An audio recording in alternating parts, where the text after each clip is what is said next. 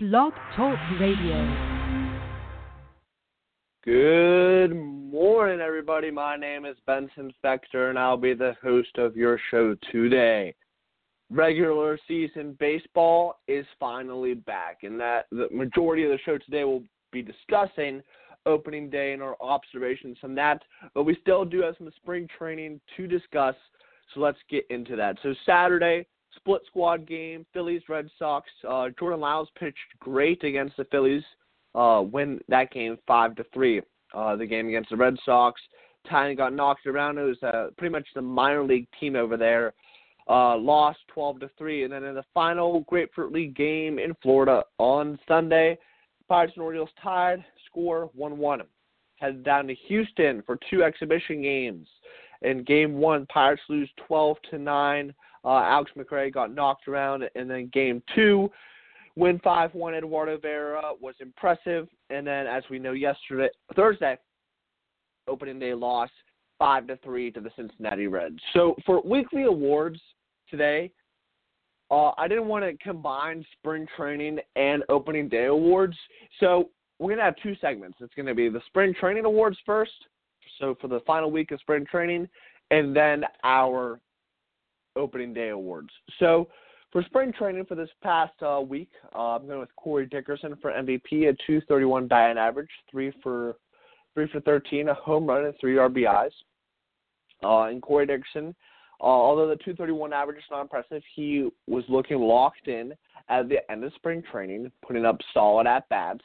And that's, obviously carried into the regular season on Thursday. We'll get into that in a minute. But solid final week of spring training for Corey Dickerson, expecting big things for him in 2019. Pitcher of the week is to Tyler Lyons. 2 innings pitched, 2 games, no hits, no runs, no walks, and 3 strikeouts. So Tyler Lyons, he did not make the opening day roster, sent down to AAA Indianapolis. So there's still a chance that he makes it to Pittsburgh at some point, and I'd be shocked if he does not. He did make a good final impression on the team on this roster. He needed to really impress this spring training, and unfortunately he did not do that. He did have a final good week, and again, I would love to see him make his way to Pittsburgh at some point of the season. There are going to be injuries. There are going to be underperformances. So if he can make his way to Pittsburgh, I'd be excited to see him because, yes, he's 2 years removed from a very solid season with the St. Louis Cardinals, but this spring training, he just did not show enough to make this Pittsburgh Pirates ball club. Our rookie of the week goes to Pablo Reyes, a .250 average. He was 2 for 8. He had an RBI. Lil Pablo is such an exciting player to watch, and I'm so happy he made the opening day roster. Pablo Reyes excited everybody last September, and he just did more of the same this spring. I believe he had something over 300, and he was just dominating. He is a spark plug if there ever was a spark plug. He is Josh Harrison before he was Josh Harrison. So Pablo Reyes, expect him to be that spark plug off the bench when he gets starts, when he gets on the base. He has sneaky pop. He does not cheat himself when he swings at the plate. Expect not a big season from Pablo Reyes, but a fun one at that. And he's going to quickly become a fan favorite in Pittsburgh. He did in September. Not that many people tuned in or watched the games last September, but coming up in full season, I'd like Pablo Reyes. All right, glove of the week goes to Eric Gonzalez. 14 total chances, 10 assists, 4 putouts, 2 double plays, no errors. We all expected this. Eric Gonzalez has a glove to win a Gold Glove this year. That's why he won that shortstop position. And in his final week of spring training, he flashed the leather and won our Gold Glove of the week. If he can hit just enough, this guy can be a very valuable shortstop, and that's what the Pirates, Neil Huntington and Clint Hurdle, are banking on. That's why he won the job over Kevin Newman. Eric Gonzalez has a chance to do something very special here in Pittsburgh. He has a fantastic glove. If he can hit enough, again, that's a big if, but if he can, expect a big season from Eric Gonzalez. All right, so that is our final spring training awards. Just wanted to get that out of the way. Now let's transition into our opening day awards. So my opening day MVP goes to Corey Dickerson. a .250 average. He was 1 for 4, a home run and an RBI. Corey Dickerson had a great game. I was actually at Great American Ballpark on this past Thursday, and he did hit a ball. I don't know how far foul it went, but I mean he was close to the 3 home runs. Put up a fantastic at bat, even though we lost in his final AB. And really, if that power stroke can get going early and often, I mean, it's going to be a big boost in this Pittsburgh Pirates lineup. An excellent game from Corey Dickerson. Defensively, too, there were a lot of line drives right at him in the gaps, and he ran all those down. There was one questionable play in deep left field that he might have been able to catch, but Corey Dickerson overall, fantastic opening day. Expect a huge season from him. I'm liking what I'm seeing. He took his hot spring training right in to the regular season. All right, pitcher of the game goes to Nick Burdi. Pitched an inning, no hits, no runs, no walks, struck out the side. We've talked a lot about Nick Burdi here on this show, and early signs show that he's going to be joining the Wolfpack this season as one of the core four. Will call them the Fab Five with Vasquez, Kela, Crick, Rodriguez, and now Burdi. I mean, just wow. I was so impressed with what I saw from him. And this was in a relatively high-pressure situation. I mean, we're in the bottom of the 8th inning of a 2-run game, and the Pirates need to keep it there if they have any hopes of coming back in the 9th inning. And he came in there, and he slammed the door. Very, very impressed with what I saw with Nick Burdi. And, I mean, guys, he's going to have a breakout season. I believe it wholeheartedly. Rookie of the game also goes to Nick Burdi. If you remember, he's a Rule 5 pick from like 2 years ago, and the Pirates have been able to keep him this long. He just needs to stay on this roster for 60 days, 59 more days at this point, and he's well on his way to doing that. Nick Burdi's going to be on this roster, I believe, for the full 2019 season, and again, he's going to replace Edgar Santana. And if you just imagine if we still had Edgar Santana, you're looking at 6 guys in the back end of that bullpen. And Nick Burdi's going to be here for a while. He has an exciting arm, high 90s fastball, devastating slider. Man, I loved watching him at Great American Ballpark this past Thursday. All right, glove of the game goes to Adam Frazier. 4 total chances, 2 assists, 2 putouts, no errors. He did have a little slip up at second base. He was sprinting to throw a runner out, and he just tripped. Other than that, solid game for Adam Frazier. And really, I'm giving him this award more so because there wasn't any outstanding defensive plays, and I just want to see how he does in his first full season as the full-time second baseman. This is Adam Frazier's first chance to be a full-time player at one position, and I think he's going to thrive. I mean, to be honest, all this guy does is hit. Now, on opening day, that was not the case. He didn't hit. He was 0 for 4 with a walk, but I'm expecting a big game from him today, and as that leadoff, he's the best leadoff hitter we have. I mean, Adam Frazier is a fantastic ball player, great hitter. I could see him competing for the NL batting title this season, and his glove has improved immensely when he's playing one position, and that's what he's going to be doing in 2019. He's not going to be bouncing around. He's going to be the full-time second baseman. The Pirates didn't get off to the start they hoped for on Thursday, dropping a 5-3 loss on the road to the Reds. Jose Iglesias opened the game scoring with a double to bring home Jose Peraza in the second inning. It would take the Pirates until the 6th inning to get on the board when a Jung Ho-Gung single brought in Josh Bell and Francisco Cervelli, thanks to some very aggressive base coaching by Joey Cora. However, the Reds would hit a pair of home runs in the bottom of the 7th to take a 5-2 lead and ultimately end the game. The Pirates were able to tack on one more run in the 8th and threaten with the bases loaded in the 9th, but it wouldn't be enough. The Pirates have a few things that must change after Thursday's game. Let's take a look at a few takeaways from Game 1 of 162. Pirates will need healthy lineup to have a prayer. The Pirates lineup tough to look at on paper entering today's game, and that was before Starling Marte's late scratch with a migraine headache. Even with a legitimate ace like Jameson Taillon on the mound, the Pirates are going to need to produce runs. Runs won't come easy for this group without a viable power threat. So while it's nice to manufacture runs like they did on Thursday, they're going to need Marte, Gregory Polanco, and Lonnie Chisenhall healthy to have an offense able to consistently support its strong group of pitchers. This isn't a surprise, though. Fans should have expected this when the Pirates front office didn't do much of anything to shore up an offense that needed a jolt. When healthy, the offense could be capable enough, but they have no margin for error whatsoever. Infield defense must improve. I can shorten this by saying Adam Frazier and Josh Bell's infield defense must improve. But let's take this as an overall warning instead. If the Pirates are going to rely on pitching to win games, simple outs must be converted into outs. The Pirates technically had one error on Thursday, but it should have been two, as Adam Frazier got lucky with the Cincinnati scorekeeper giving the Reds an extra hit later in the game.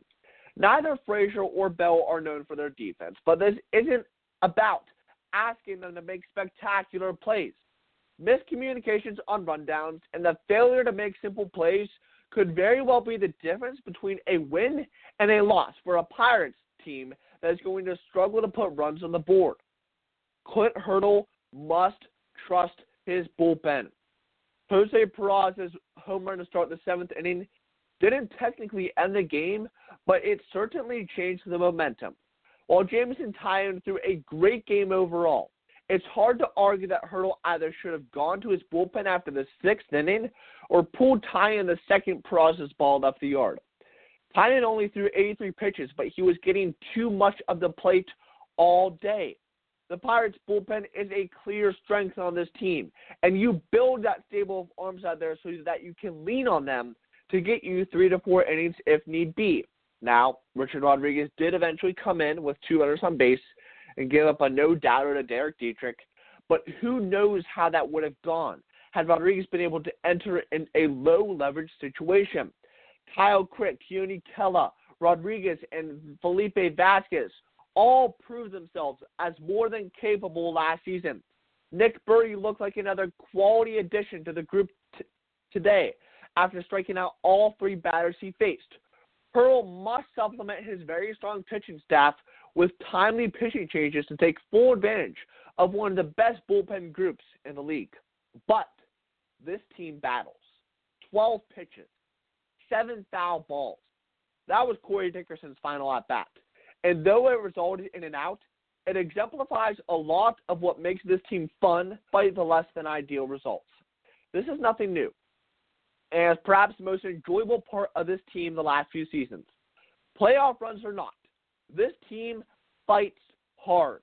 They may not have 15 hits, but they'll generate ugly runs. Luis Castillo could largely dominate them for 5 2/3 innings, but they find a way to get him and force David Bell to make a probably unadvised pitching change. This team doesn't play pretty all the time, but there's never a doubt that they'll fight to the bitter end of every game, which isn't something that can be said for some Pirates teams of old. They're going to need that attitude if they want to keep pace in the loaded NL Central this season. While I question some things about this team on paper, their ability to do that isn't something I ever doubt. Now let's talk about Chisenhall's injury. Unfortunate that he went down. Well, that was a quick buzzkill. Pirate acquisition and presumed starting right fielder Lonnie Chisenhall won't suit up for the black and gold anytime soon after the Athletics' Ken Rosenthal reported he'll miss at least the first month of the season with a broken right hand. This after being hit by a pitch in an exhibition game in Houston Monday by Astros pitcher Framber Valdez. Chisenhall, former Cleveland Indians utility man, was acquired to fill the shoes of everyday right fielder Gregory Polanco as he continues to recover from an off-season procedure on his left shoulder that should sideline him well into May. When looking at the big picture, what does this mean for the Pirates? For starters, this will thin out the bench significantly.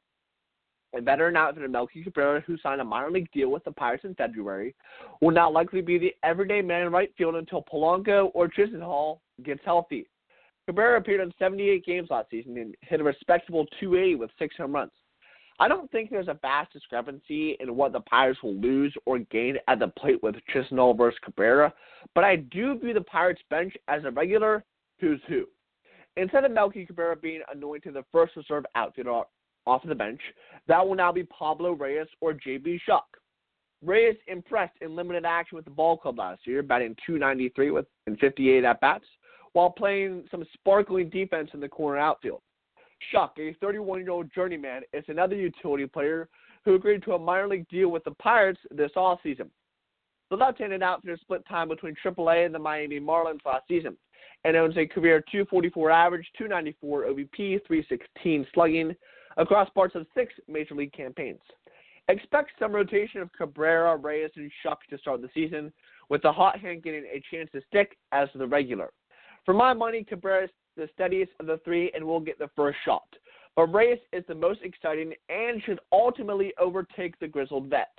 The short-term impact it will have on the overall club remains to be seen. Starting outfielders Starling Marte or Corey Dickerson are unable to play for any reason over the next month. This lineup is in a heap of trouble.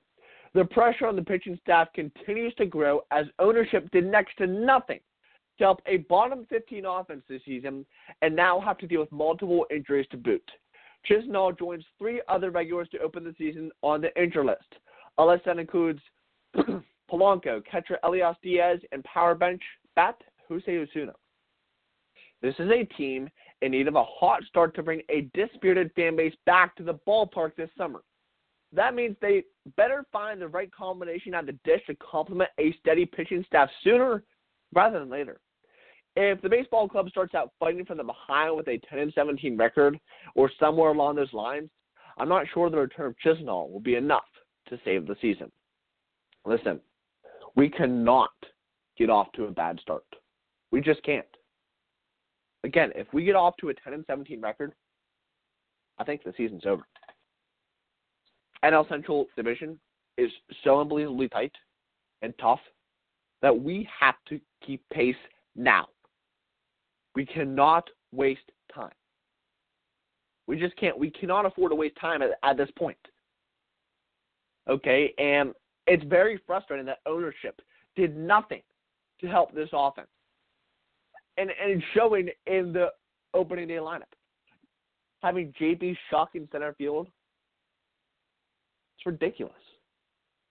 You know, we could have went out there and signed quality guys. At the beginning of the offseason, my 3 guys that I wanted us to get, Jose Iglesias, Gio Gonzalez, and Jonathan Scope. Those aren't expensive guys, and 2 of them signed on minor league contracts.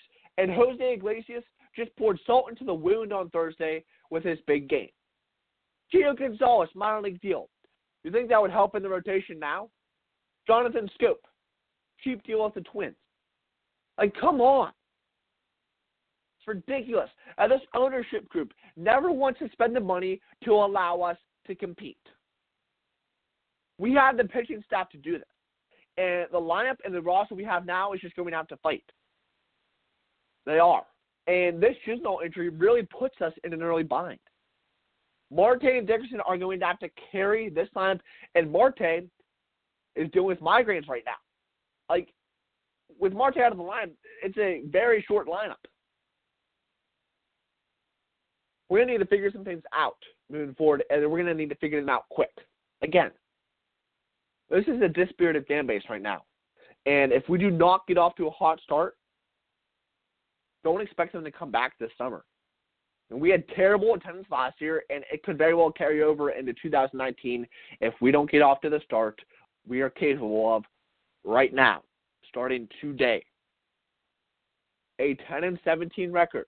Monty Chisenhall coming back might not be enough to save this season. We need to keep pace starting today with a win. It's really time to get on the ball with that. So, with opening day being on Thursday, the Pirates could have put themselves in hole dating back to December 11th, 2018, at least from a pitching standpoint.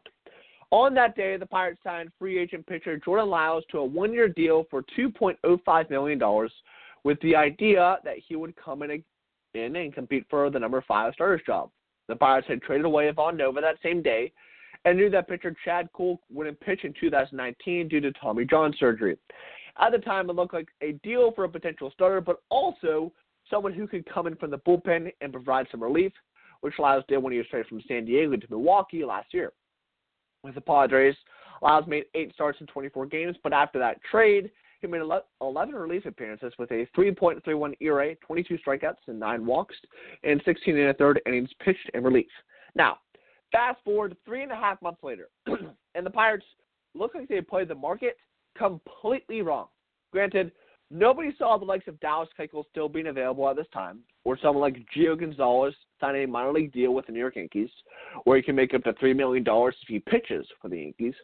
To make matters worse, both Lyles and other number 5 starter options, Stephen Brault, Kingham, haven't had the best spring training either.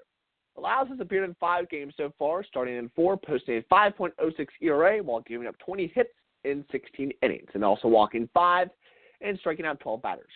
Kingham has a 5.09 ERA in 17 2/3 innings and giving up 18 hits. Brault has a 4.61 ERA in 13 2/3 innings with 14 hits given up. Even with those numbers not looking that great, it looks like Lyles will be named the starter if reports are true that General Manager Neil Huntington is still looking at him in that role. If Lyles is named the starter, they better hope the numbers are there, or that top prospect Mitch Keller is on the fast track to the Major League club. If not, it will look like the Pirates were too cheap to solidify the best part of this team. It also doesn't help that many in the fan base were disappointed in the lack of urgency to bring in any substantial talent to a team that for 4.5 months were in the discussion for a playoff spot last season. If Lyles shows that the Pirates played this wrong, it will be another reason why a disgruntled fan base and ownership that hasn't been the most forthcoming about spending money will be at odds again. Those same fans may look back to December 11th, 2018 as the day that the Pirates made the most critical error of this offseason and something that could put them into an early hole to start the 2019 season. Now, we do know that Jordan Lyles has been placed on the injured list to begin the 2019 season. It does not help. It really doesn't. So he's on the 10-day injured list, and really, if we look at the Pirates' upcoming schedule and we look when are they going to need that 5th starter, that becomes the question at this point. So we have Trevor Williams pitching today, Joe Musgrove on Sunday, Chris Archer on Monday, and on Wednesday that will be plenty of time for JMO to go. So he'll have Friday, Saturday, Sunday, Monday. So it'll be JMO on Wednesday, it'll be Willie on Thursday, Musgrove Friday, Archer Saturday. Now, if we get to Sunday the 7th against the Reds, JMO will get Thursday, Friday, Saturday. I think they'll probably need that 5th starter on that Sunday. The question is, who do you go to at that point? Is Jordan Lyles going to be healthy? Is he going to be ready? Or are we going to have to turn to Nick Kingham or Stephen Brault? And you can just point to December 11th, 2018 as a turning point in this offseason. It was when we traded Ivan Nova and signed Jordan Lyles. And, guys, Dallas Keuchel is still on the market. What are we doing? Why haven't we signed him yet?